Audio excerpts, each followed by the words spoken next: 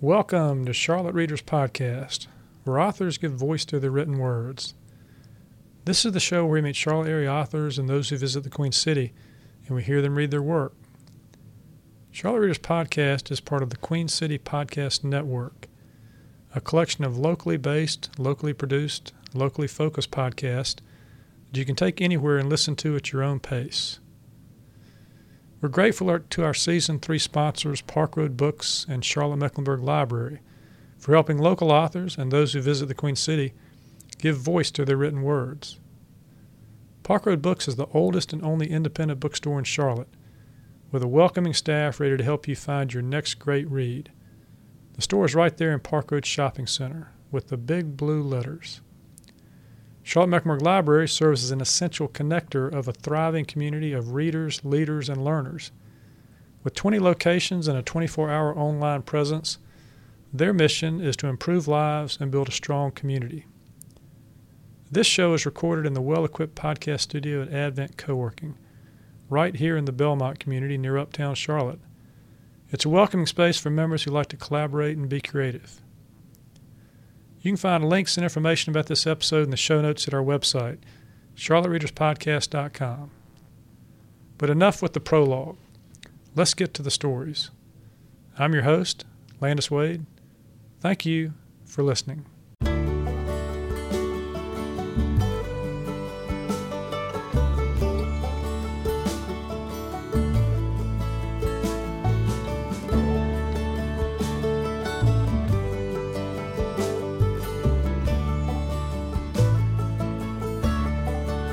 In today's episode, we meet Abigail DeWitt, author of News of Our Loved Ones, a novel that begins in June 1944 with Allied invasion of France, leaves some family members in Normandy with only hours to live and others in Paris looking for news of their loved ones. Decades later, one of the survivors, now the wife of an American musician, returns each summer with her children, the youngest of whom becomes obsessed with stories of the war, thinking they are the key to understanding her mother and the conflicting cultures of her life. We start first with Abigail reading her short story, Shorn, published in Narrative magazine, which explores similar World War II deprivations and tragedies in France. Shorn. Summer 1938. The only person I'd seen naked was my mother the night she died. I undressed her, washed her pale, dead arms, old breasts, her belly and legs and her lovely feet, and put her in her blue dress. What faced me now was a living man, all hair and veiny muscles. His penis seemed enormous to me, though in retrospect I doubt it was. I wasn't afraid. No one had told me it was going to hurt, and it didn't. I've never understood the fuss. When my mother died, I had soaped her soft white arms, rinsed them, dried them. I'd lain my head on her dead heart. I loved her more than anything in the world, the way she'd make me laugh, and all the nights together in her bed, reading aloud to each other. "Hope costs nothing," she had said, quoting Colette. "Remember that, Philomène." I put her in her best dress and ran away so my uncle wouldn't take me in. The man flipped me over on the bed, did his business quick and neat, left 2 francs on the dresser. I didn't even bleed. 2 francs. I went right out and bought a baguette, butter, ham, and made the best sandwich I've ever eaten. This was before the war, when you could buy whatever you wanted. I can still taste it, the sweet, salty ham, the soft bread. I've tried 100 times to replicate that sandwich. Madame Rosa slapped me when I got back, but I didn't care. What kind of an idiot was I, she asked. She wasn't giving me room and board to pocket the money and run out to the market whenever I felt like it. Had I forgotten where she'd found me? Asleep on a park bench? A little runaway? If I thought anyone else was going to give me a job, ugly as I was out of my mind. It was just a closet in the back of her apartment. She wasn't a registered madam, didn't have any other girls. I thought of my uncle, with his Persian rugs, his chandeliers, his chihuahuas. He had hated my mother, made fun of her and her dreamy ways every time he visited. Philomene, he cried. What kind of a name is that to give your daughter? Do you imagine she's a heroine from one of your novels? He never apologized when his dogs pissed the floor.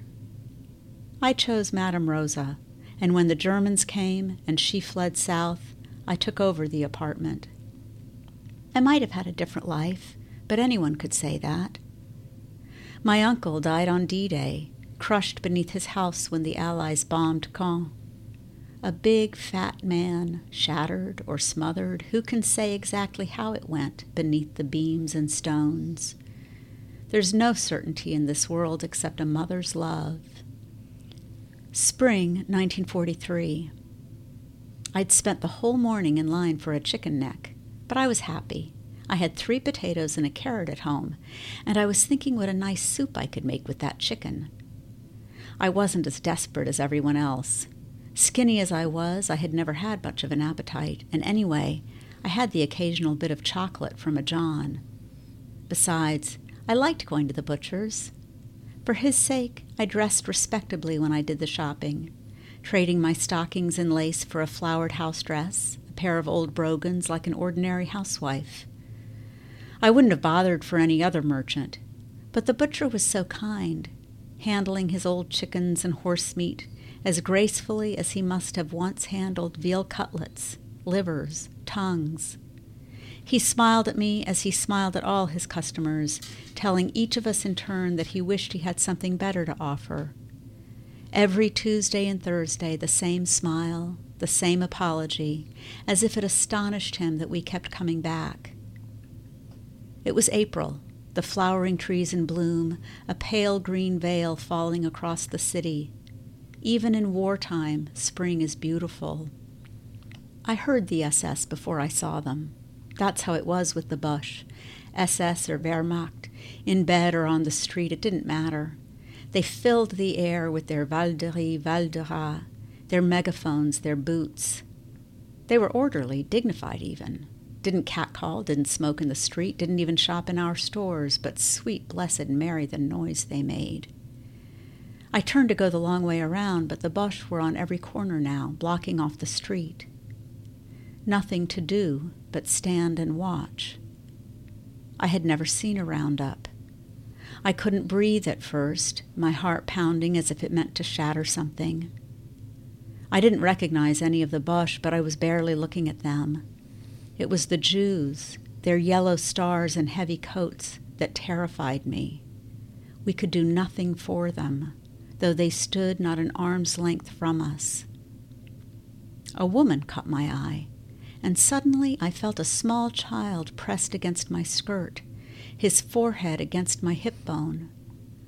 I glanced down at his clean white shirt, and when I looked up again, I saw the woman stuff his jacket inside her bag, her gaze fixed resolutely on the truck. The air turned hot, and sweat poured down my neck and sides, but I only faltered for a moment. What whoring teaches you is how to act. I told myself the boy was my son. "Come," I said, grabbing his wrist as if I had lost all patience with him, and I pulled him into an open courtyard. "We'll rest in here." No one had noticed us. The scene before them had all their rapt attention. I called him Philippe. He never spoke to me. There was a fountain in the courtyard, and we sat on the edge of it until I heard the truck drive off. German echoes dissolving in the air, the sound of his mother vanishing. He didn't look at me, at the water in the fountain, at anything, his eyes glazed and still. It didn't occur to me until later that he was following instructions. Don't say a word, don't make a fuss, no matter what happens, promise me. He looked to be 4 or 5, a skinny boy with dark eyes.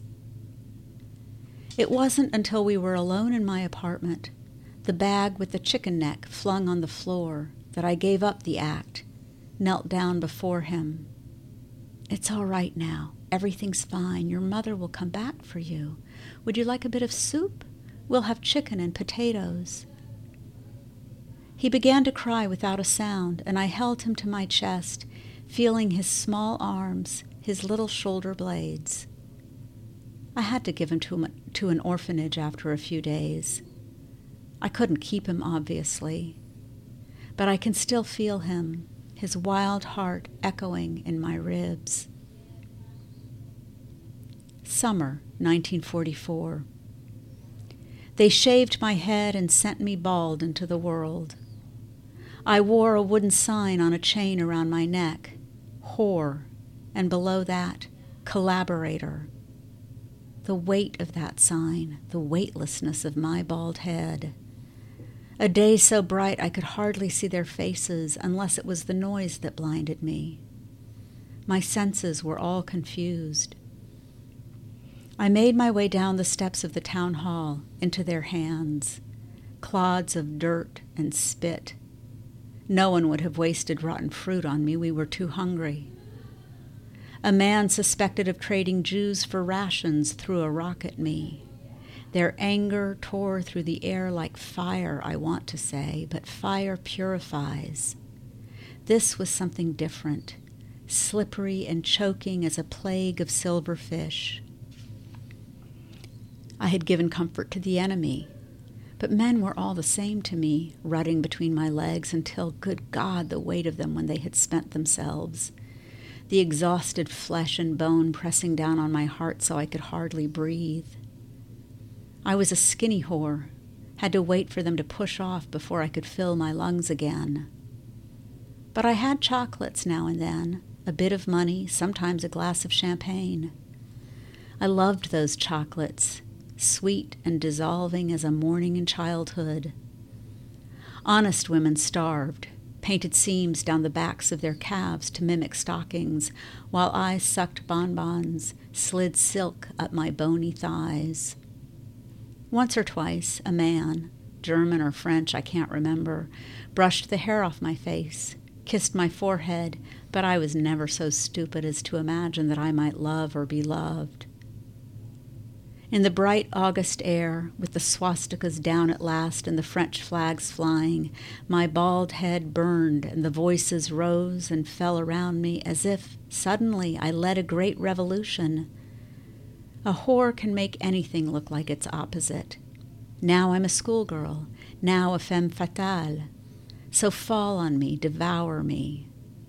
They reached out, tearing my clothes as if they couldn't bear to suffer the slow torture of buttons, hooks, zippers. They must have me all at once. A stone in my rib cage, dark and polished like a piece of onyx, like a bite of expensive chocolate. When they were done, I turned from them, slinking down one alley and then another until I found myself alone in a small park. I would need a scarf, a different city, clothes, a way to eat, a wig if I could find one. But for the moment I could sit on the ground, my back against a sun-bleached wall. I breathed slowly until I could see again. The summer sky, the shadows on the cobblestones, the world at last at peace. Abigail DeWitt is the author of 3 novels, Lily, W.W. Norton, Dogs, Lorimer Press, and News of Our Loved Ones, HarperCollins. Her short fiction has appeared or is forthcoming in Narrative, 5 Points, Witness, the Alaska Quarterly Review, the Carolina Quarterly, Draft Horse, Salamander, and elsewhere. She's been cited in the Best American Short Stories, nominated for a Pushcart, and has received grants and fellowships from the North Carolina Arts Council, the Tyrone Guthrie Center, the McCall Center for the Arts, and the Michener Society. The daughter of 2 theoretical physicists, Abigail grew up in Chapel Hill, North Carolina, and was educated at Harvard University in the Iowa Writers Workshop. Now, she lives in the South Toe Valley, an hour north of Asheville, not far from Mount Mitchell. She's taught at Appalachian State University, UNC Asheville, Boston University, and Harvard Summer School. Currently, she teaches at the Table Rock Writers Conference and the Great Smokies Writing Workshop. Abigail, welcome to the show. Thank you. Thank you for having me. Yeah, and thanks for coming down the mountain. Thank you. It was fun. You do live in the woods, right? I live deep in the woods. Can't see anyone from my house. Somewhere between here and there, is that right? Somewhere between here and there. I have no sense of direction. Couldn't tell you where it is. Can't tell you how to get there. Does it make it easier to write being in the woods, the solitude? Well, I have lived in cities, But solitude is definitely important to me. I mean, but I think you can create a solitary space wherever you are. Like a podcast space, right? Exactly, Yeah, like a podcast space. You can close yourself in a closet. Exactly, yes. But what I love about where I live is that I can go out my front door and go on a real hike just straight away, and that's pretty great. Now, do you use hikes like that to get ideas, to think about your writing? Or? I use hikes for everything. To get ideas about my writing, just to get exercise, to what I really, really love is that because we're in the mountains, if I hike up, I get into a completely different vegetation pretty quickly. And I love that kind of clearer, lighter air. I love mountains. I love that feeling of being above and being able to look out. I'm somebody who, when I get to the edge of a cliff, it takes all my self-control not to believe that I can just fly and jump off, but I don't. Okay. Don't get too close to the sun. No, yeah. Exactly. Now, we've done a little bit about your writing and teaching in the opening bio here, but tell us what a writer of literary fiction does in her non-writing time besides hike in the woods. Do you have other hobbies? Well, I read a lot. Yeah. I'm embarrassed to say that I am a huge Netflix addict. You can get some ideas on Netflix too, right? And actually, a lot of the writing is great. I mean, that's the thing about television nowadays is it has some really amazing writing. I have a daughter and a husband, and I have two stepdaughters who live a few hours away and grandkids, so I do that, and I also teach a lot. So how long have you been a writer, and what sparked that desire? Well, I have wanted to be a writer since I learned how to form letters when I was 5. Your ABCs? Yeah. Oh, the words, I see a cat, and I learned cursive in the first grade. I can still, and I don't write neatly now, but I can practice those, kind of cursive letters the way you're taught when you're little and write the sentence, I see a cat. And to this day, it gives me such a thrill. It's just like, oh my God, you can do anything. So really from the very beginning, it's what I wanted to do and did in the midst of teaching. I also, for many years, wanted to act and did a lot of theater. I'm so unable to multitask that I had to just do one thing, so I did writing. But I often feel like I'm acting on the page when I'm writing. I mean, that's why I like being in different characters' voices, is it feels like acting on the page, and I love that. What keeps you going back? Never being satisfied, partly. Yeah. I never feel like I've gotten it the way I want to get it. And also, so that's one thing. I get such... The flip side of that is that when I write a sentence that is what I want to write, the satisfaction is so intense. It gives me such pleasure. And I feel the same way when I read a sentence that I love. I mean, I don't have to have written it, but the presence of words that feel right to me is thrilling. So I love language, and I also love stories. I mean, that's part of the Netflix addiction is... I can't start a story and not want to finish it. So if I'm reading a book, I'll stay up till I'm done, or until my eyes are crossed. And it's unfortunately, it's the same way with the Netflix series. I'll just keep watching until I get to the end. You have to have a certain way of thinking and talent to write literary fiction. It just doesn't, I don't think, necessarily flow out of everybody that way. But even as a literary fiction writer, when you're telling a story, you've also got to think about the story itself. Do you find yourself getting bogged down in the pretty sentences and not getting to the story, or do you go back and fix those sentences? How do you? So that's a great question. I do write very slowly, but I always start out writing really fast.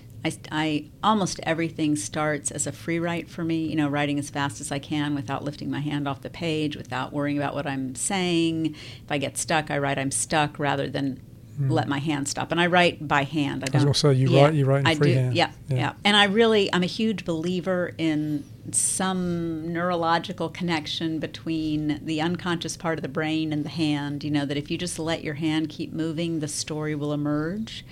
So in those early drafts, I'm trying not to think about the language. To me, one of the miracles of free writing is that when you do really kind of let go and to get into that sort of dream state, the language that comes out is actually better than when you're trying to compose a sentence. So then the task is to look back over the free writing and identify which are the passages that work and which are the ones, that, I mean, sometimes it's obvious if I've written I'm stuck over and over again for a page. I know that needs to go. But the chapter will have a title of its own, I'm stuck, yeah.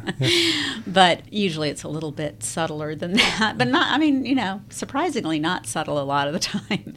Well, you've written 3 novels, which we'll be discussing today, but your story, Shorn, which you read at the outset of the episode here, it kind of ties into your recent novel, News of Our Loved One. It involves the same time period, World War II France, and you have a family connection to that time period in your novel.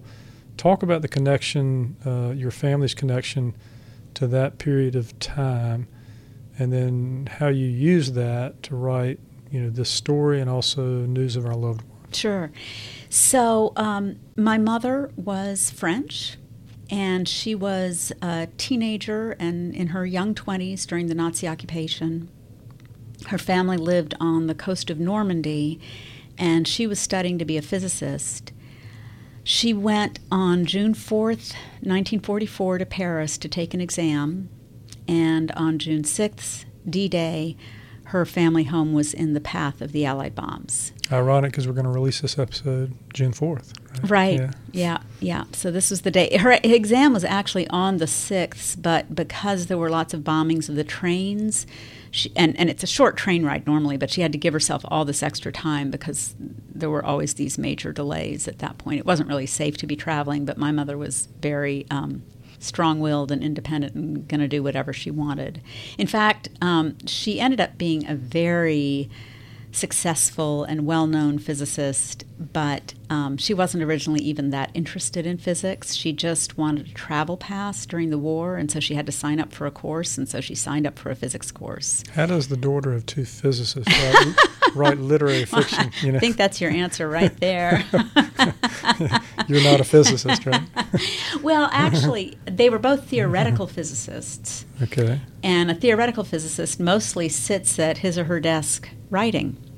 So when I was very little, I thought I was doing the same thing. And in a lot of ways, I think I was. I mean, obviously, a different language. I was it's a different language. But a theoretical physicist depends a lot on imagination, a lot on solitude.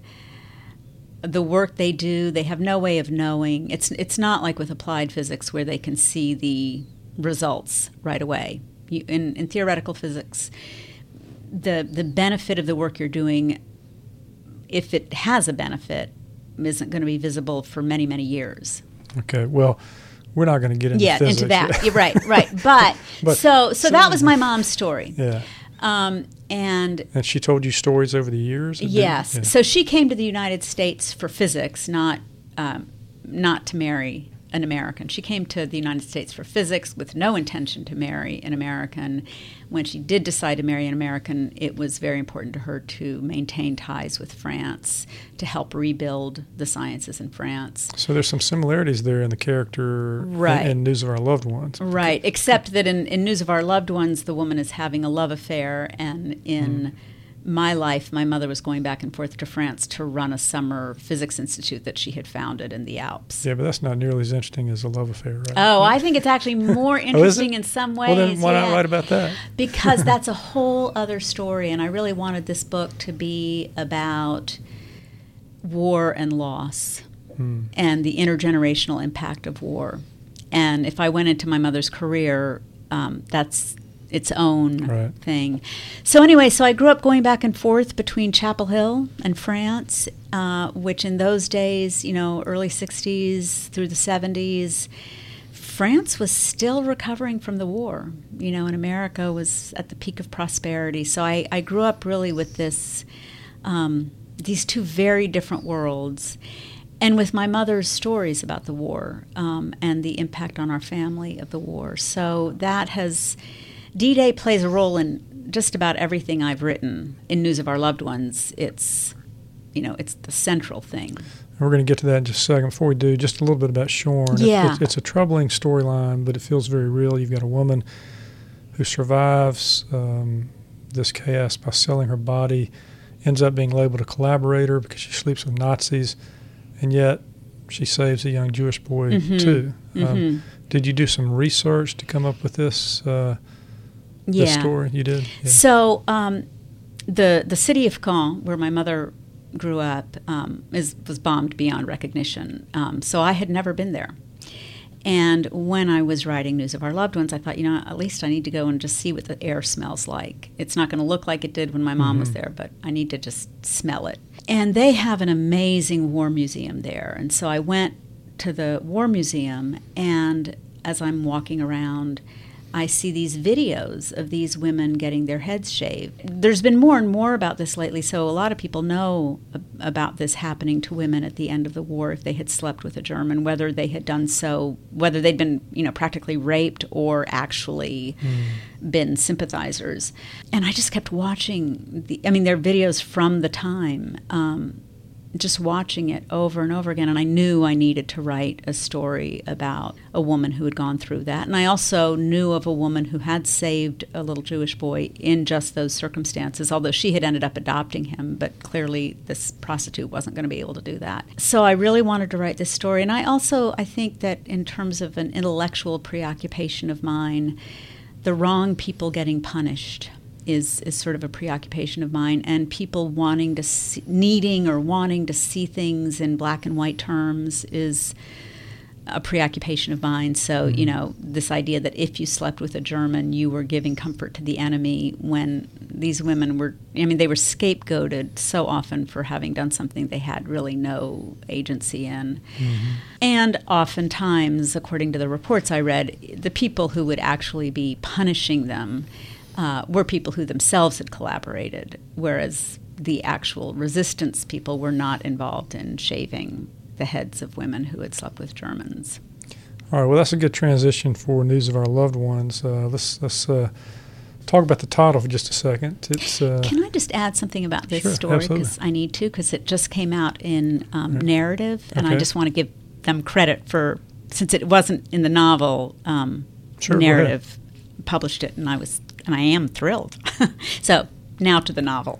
Okay, all right. News of Our Loved Ones, the title. Where'd that come from? So the title is an interesting story. I have mentioned to you that I originally thought of this as a collection of stories, not as a novel.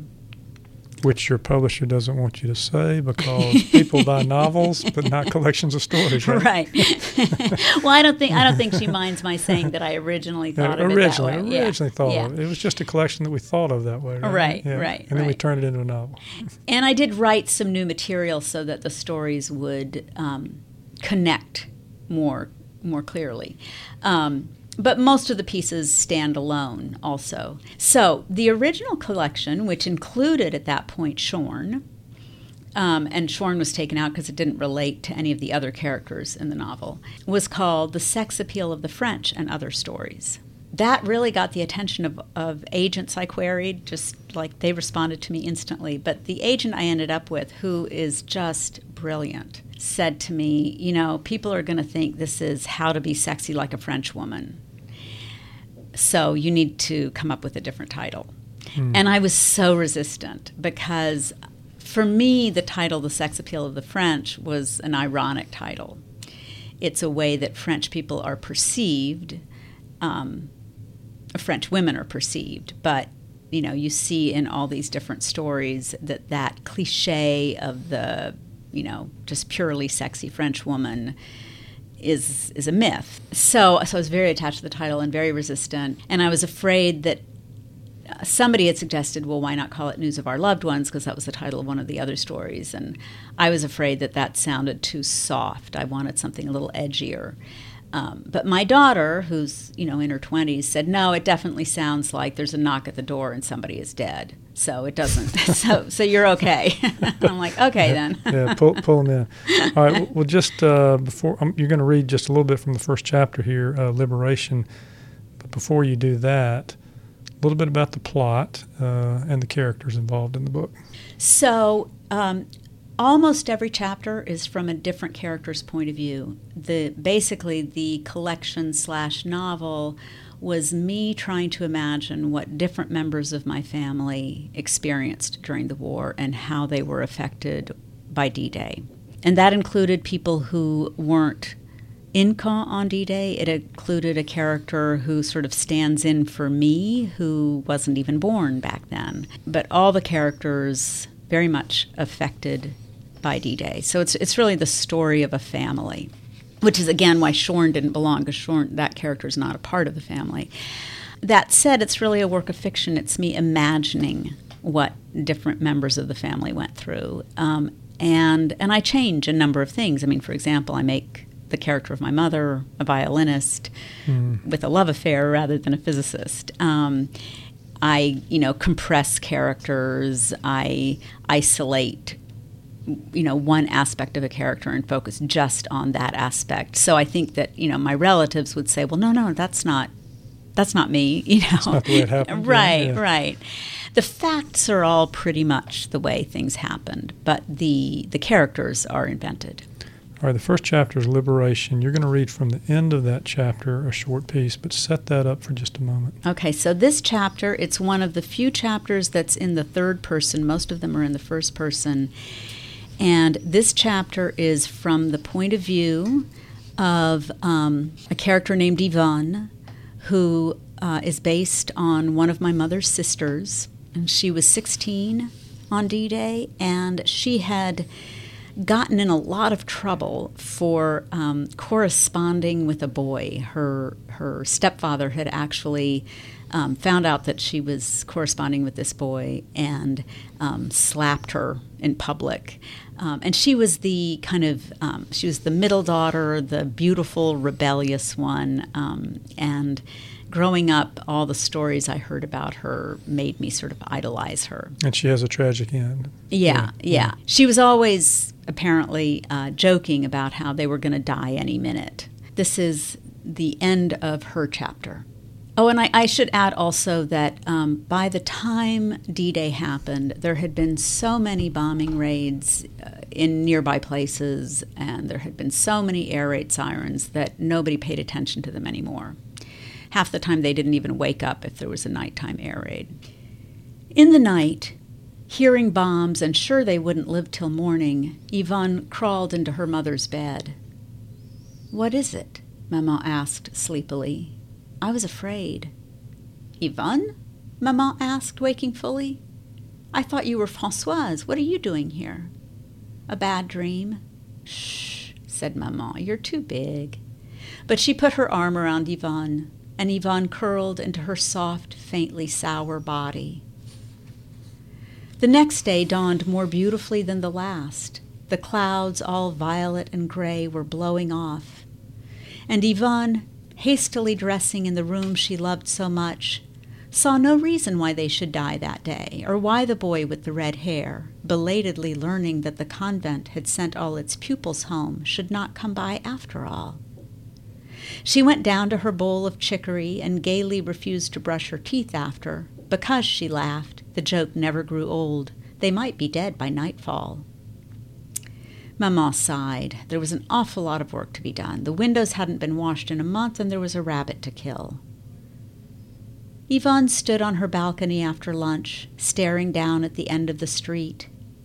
And though she imagined 100 reasons why he might not show up, why should he have learned that the convent had sent the girls home?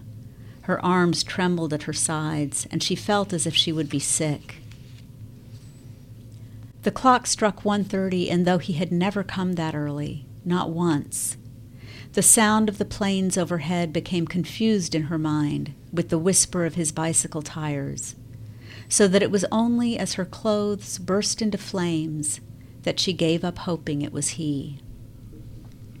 So Abigail, was your family, was it the victim of a bombing? Did it happen? Yes, yeah. And so someone did die in that? Several people died, yeah. Okay. Yeah. And my mother's stepfather, my step-grandfather, who lived into old age, happened to be in the garden. So he was not killed, but he dug the bodies out of the rubble, and there was, a long period where all communication was down. My mother was in Paris along with a couple of her older brothers and aunt, and the people in Paris had no idea what was going on back home.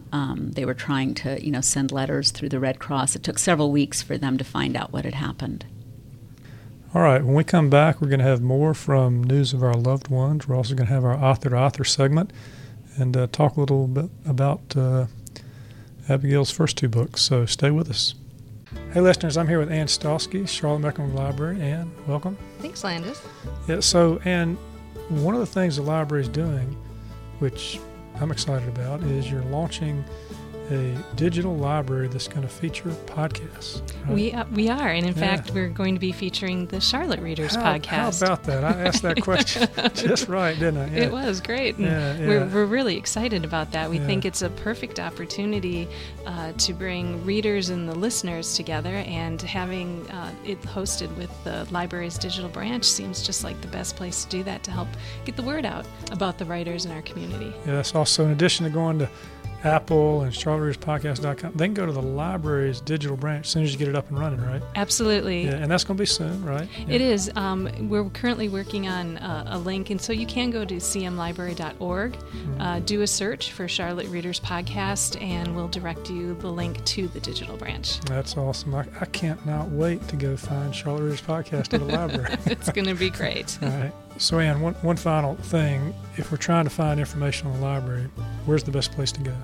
You can find all you need to know about the Charlotte Mecklenburg Library at cmlibrary.org. And y'all are on social media too, right? We are. Do you do all that stuff? We do. Our team is really active, that we promote through Facebook, Instagram, Twitter, Pinterest, LinkedIn, so you can find us on all the social media platforms, mostly cmlibrary.org. If I knew how to use all those, I could find you there, right? We can teach you how at the library. All right, great. Thanks. Charlotte Readers Podcast is a member of the Queen City Podcast Network, powered by OrthoCarolina. For more information, go to queencitypodcastnetwork.com. We're back with Abigail DeWitt, author of News of Our Loved Ones. Abigail, there's a character in the book, a young girl, the daughter of the woman who ended up marrying a American violinist, right? Yeah. Right. Her name's Polly, yeah. Correct? Tell us about her before, and then you're going to read a chapter that's in her voice. So Polly is not me, but she shares a lot of my life. Okay. She's my stand-in. She's born in North Carolina in 1960. And she grows up going back and forth between France and the United States, like I did. And like me, she is haunted by her mother's stories about the war. This chapter, called The Jew and the German, is not about her, but she is the one telling this particular family story. She's trying to tell this family story, and she's thinking about how her family members might not appreciate the way she's telling it. Okay. Well, read the opening part of that story. The Jew and the German. Let's pretend you're the Jew and I'm the German.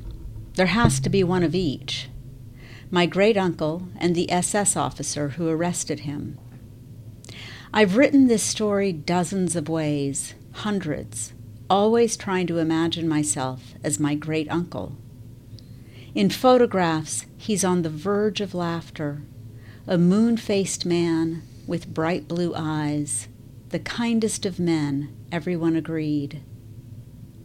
After I've written the story, I picture my aunts setting fire to it. You understand nothing, they say, nothing. You weren't there, Polly. You can't imagine. And you're Nazi, a cartoon. He insults us all, as if we would have been afraid of such a man. The war had been over for 15 years when I was born. But still, the sound of German unsettles me. In the metro, in a cafe, tall, blonde Germans my own age, laughing. I imagine them turning around mid-laugh and shooting me, though I know it's wrong to suppose they're all bad, to imagine that I am wholly good. We are all everything. So I'll be the German this time, and you'll have to be the Jew. Abigail, was it difficult to write a story like this that not only had a family connection, but there's there's so much pain and loss. This story was a really hard story to write. There was a Jewish side of my family, and many of those people died in Auschwitz. And as I said, what the narrator in this story says is true of me, that I tried to write that story a million different ways. I ended up feeling like at this point in history, if you're going to write about the Holocaust, because so many stories have been written about the Holocaust, at this point, especially in America's history, it's only meaningful if you are willing to look at your own, I want to say the Nazi within, but what I mean, but your own capacity for evil.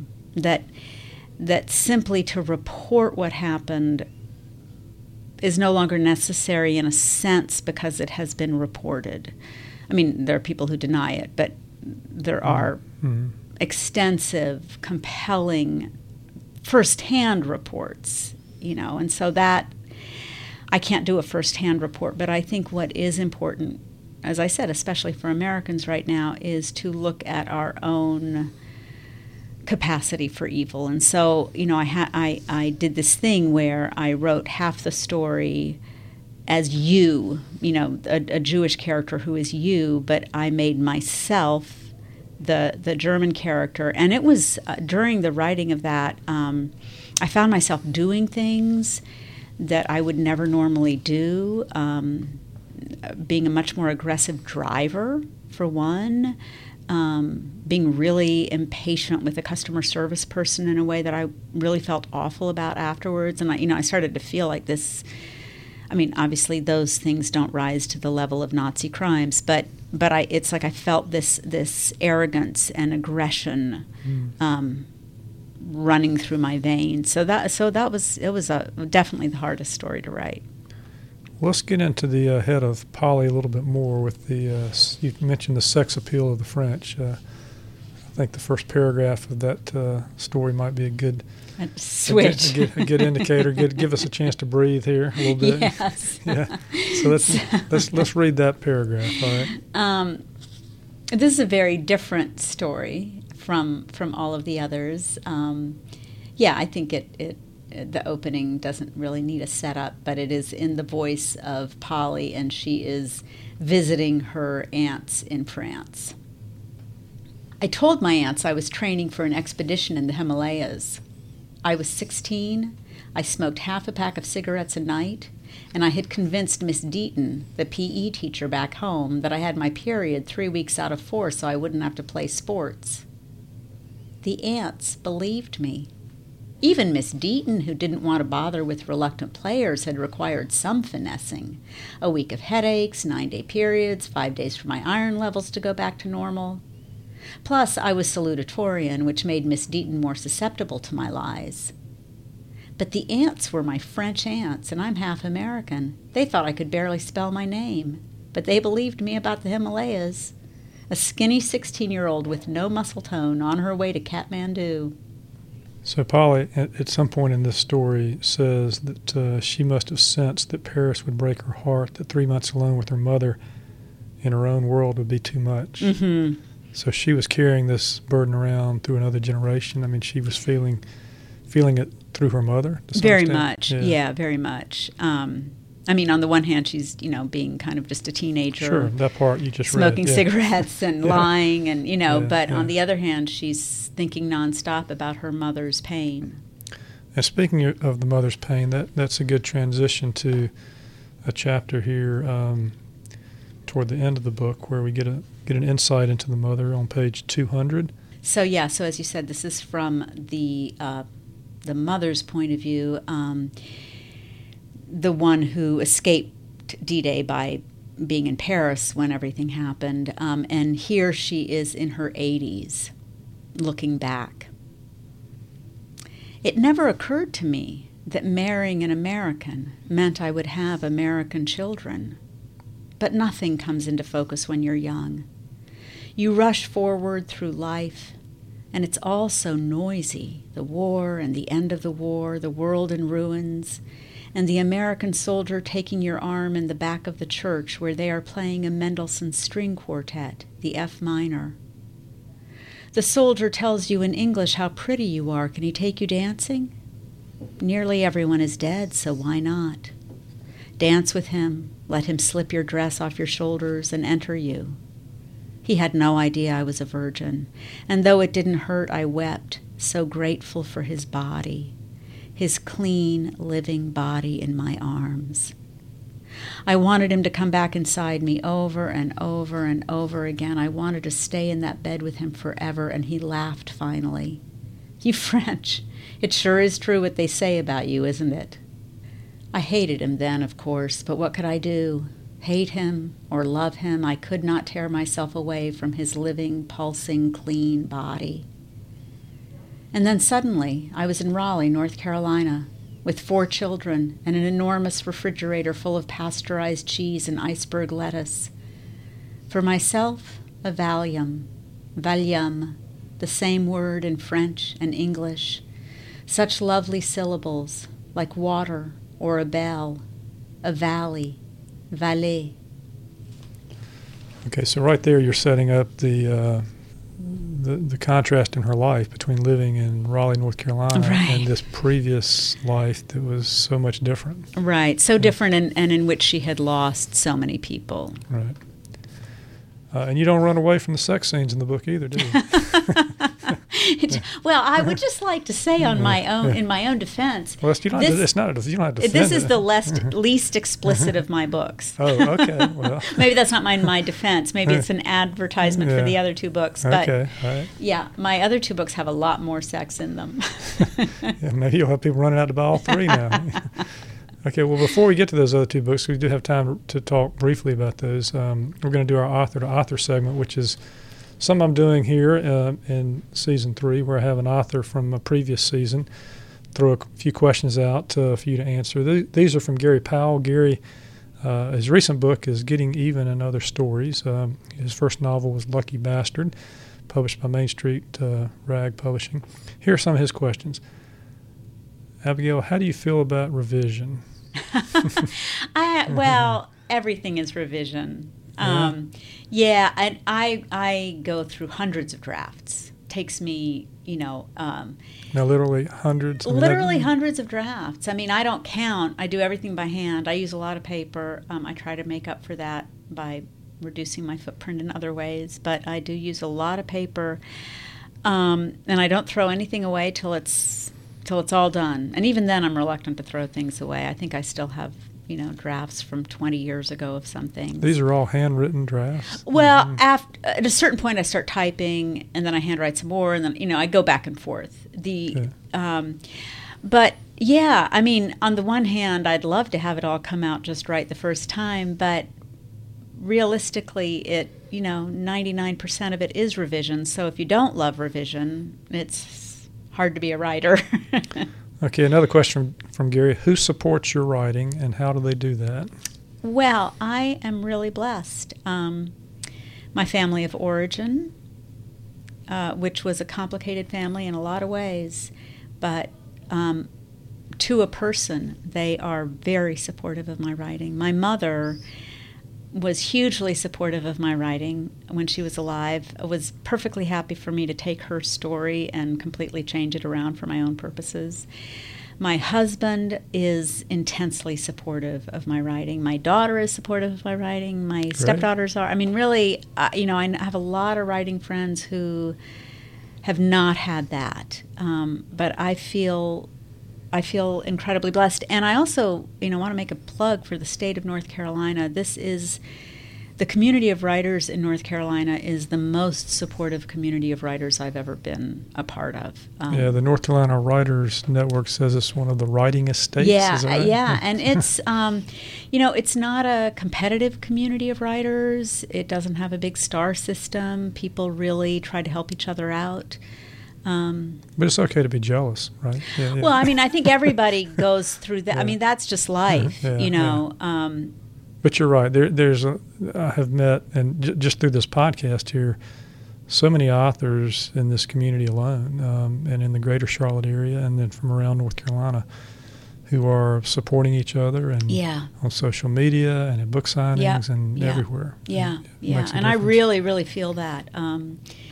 I have Judy Goldman is a great friend of mine. I know she was on your show. She was on the first season. Yep. A huge supporter of my writing. The Georgianne Eubanks, who runs the Table Rock Writers Workshop, Joseph Bethanti, Darnell Arnold. She's now she's living in Tennessee, but she'll be back in North Carolina. Right. Don Champ, yeah. Well, we can't have a list. We can't have a show where we interview authors without getting a little writing advice. So this next question is, what's the best writing advice you ever got? It goes back to the question you asked about, do I get bogged down in the sentences? This was my freshman year of college, and actually my teacher was Adrienne Rich's little sister. And I asked her, I didn't come right out and say, what do you think of my sentences? But that was essentially what I was asking her, and she said, and this was a fiction class, but I knew what she meant. She said, just try to tell the truth. That's hard enough. If you do that, the rest will follow.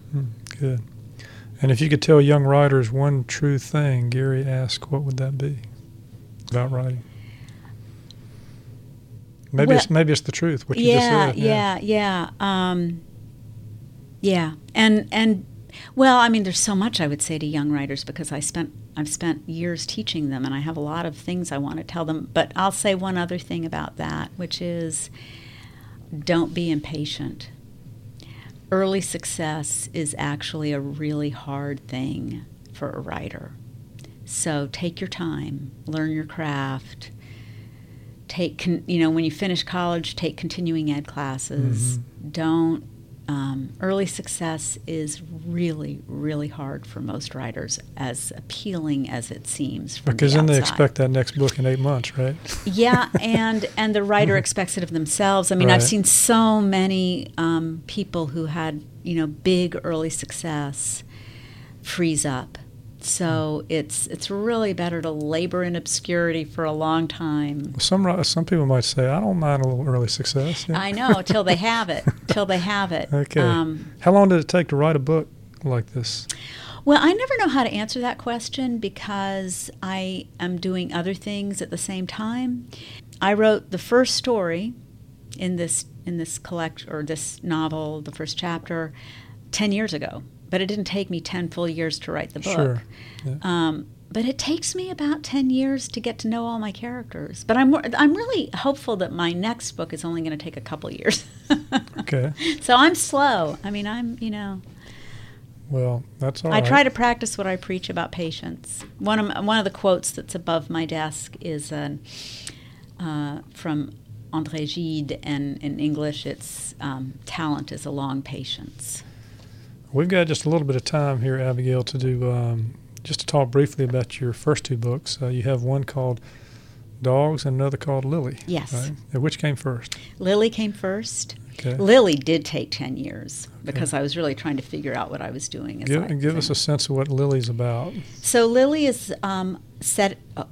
News of Our Loved Ones goes back and forth between France and the United States. Lily is set wholly in France and is a fictional imagining of the life of one of my great aunts whom I really admired.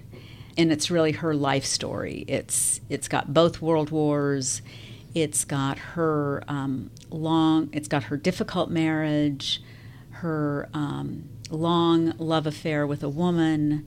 It's got a lot of sex. Yeah, okay, so but it also has a lot about religion because she was devoutly religious as a young child, and after the First World War became what I would call a devout atheist. Okay, so you got it all in there. So let's read a little bit of chapter 1. Long ago, Lily believed in God.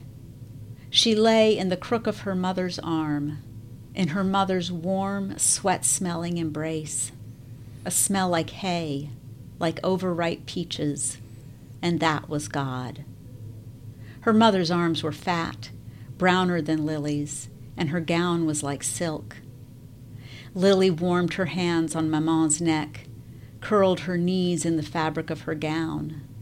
If she was careful and quick, she could slip her hand inside and touch Maman's breast before Maman caught her wrist and scolded her. Shh, Lily, ça suffit. Go to sleep now, little cabbage. Go to sleep." But outside it was bright. Pale threads of light slipped through the cracks in the shutters, the heavy brown curtains which did not close all the way. She could hear the birds in her father's garden, the older children in the street on the other side of the house. When she grew up, she would be a nun. And when she died, she would go straight to God. But it was important to learn all the words to all the prayers, to forget none. Hail Mary, hush, Lily. Hail, that's enough, Lily. You'll have to nap in your own bed. She lay perfectly still. She did not even breathe. After her nap, there would be goûter, chocolate and bread. The fruit of thy womb was a ripe red pear. So Lily is a little precocious. Very, yes. Yeah. She's very smart. Let's talk about dogs. The other book, and what a title. Is it about dogs? No. Not about dogs. Dogs are a metaphor in this book. Okay, for? Girls being called dogs, and people being faithful to the wrong thing, loyal to the wrong thing, the way a dog can be to a bad master. This is a very, very different kind of book from either of my other books. It's a really gritty book. The premise of it is that a woman in her 40s whose father has just died knows that her father once raped a 14-year-old girl. And she is looking back at her own life and her own relationship with her father and what it means that she couldn't help loving a man who she knew had done this terrible thing. This is my father did not rape anybody, but her life story is a little bit of a, what if just a few things in my life had been different? I think I would have ended up like this character. You call this your bad girl novel? My bad girl novel. Okay. Yeah. Set in Austin, Texas? Yeah. So where I lived for one very unhappy year. Okay. And you're going to read the early part of chapter 1. Yeah. I was born in 1959 in Austin, Texas, the 5th child of the Honorable Judge Henry Moore and of his French wife, Janine. My parents met in Normandy in the middle of June 1944. My mother's family had been killed in the D-Day bombings, and she was squatting on a pile of rubble, a thin girl with auburn hair, trying to dislodge a stone from the mound, trying, as she had been for days, to unearth the remains of her family. My father saw her, the sun lighting her hair, the edge of her dress, and it was the prettiest thing he'd ever seen. Those were the words he always used, the prettiest thing I'd ever seen. As if, after 10 days of solid fighting, of the choking terror and the stench and the noise, she had been perched there, above the ruins of her own house, as his reward. I don't know if he helped her dig through the rubble or if he took her right then, as she bent over in the sunshine. He always ended the story with those words, the prettiest thing I'd ever seen.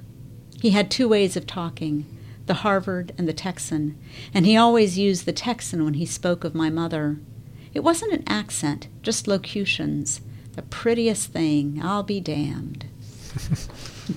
Okay, and that scene of the man finding the woman in France has entered several of your writing. Right, yeah. Right. And again, this is that my parents were both physicists. They met in the United States. That's not nearly as dramatic. No, yeah. And truly, I mean, you never know about people's lives. Maybe my mother had an affair, but I would really swear that my father never raped anybody. Right. So that's it's a little bit of a,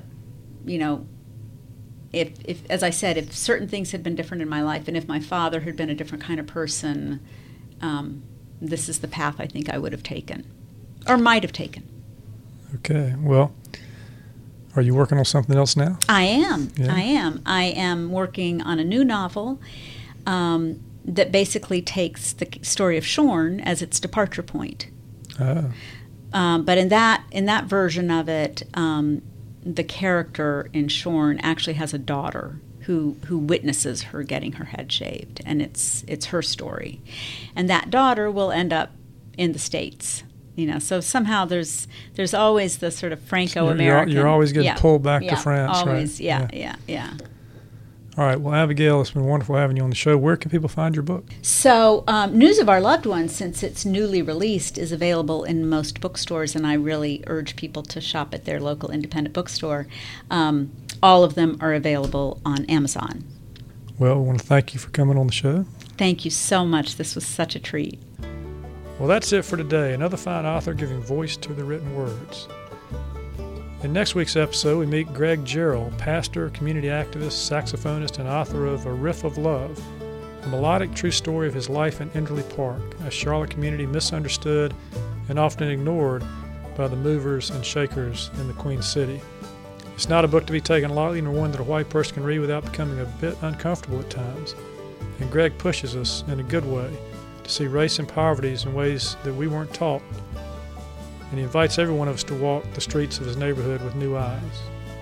If you liked our show, please tell your friends, and please leave a review on Apple Podcast. Reviews are like the gasoline that drive traffic to the podcast. You can subscribe to the podcast, which is free, on Apple Podcast or wherever you like to get your podcast. Our social media links, if you're into that sort of thing, are at our website, charlottereaderpodcast.com. If you have feedback or an idea for an author to be on the show, you can email us at our contact page on the website. And authors are welcome to submit to be on the show on the author page. If you sign up for our email list at our website, thank you for that. We will give you a free ebook, a work of fiction written by your host. And by the way, if you do sign up for our email list, we promise not to spam you. That takes way too much time. We'll just send you periodic updates about the show.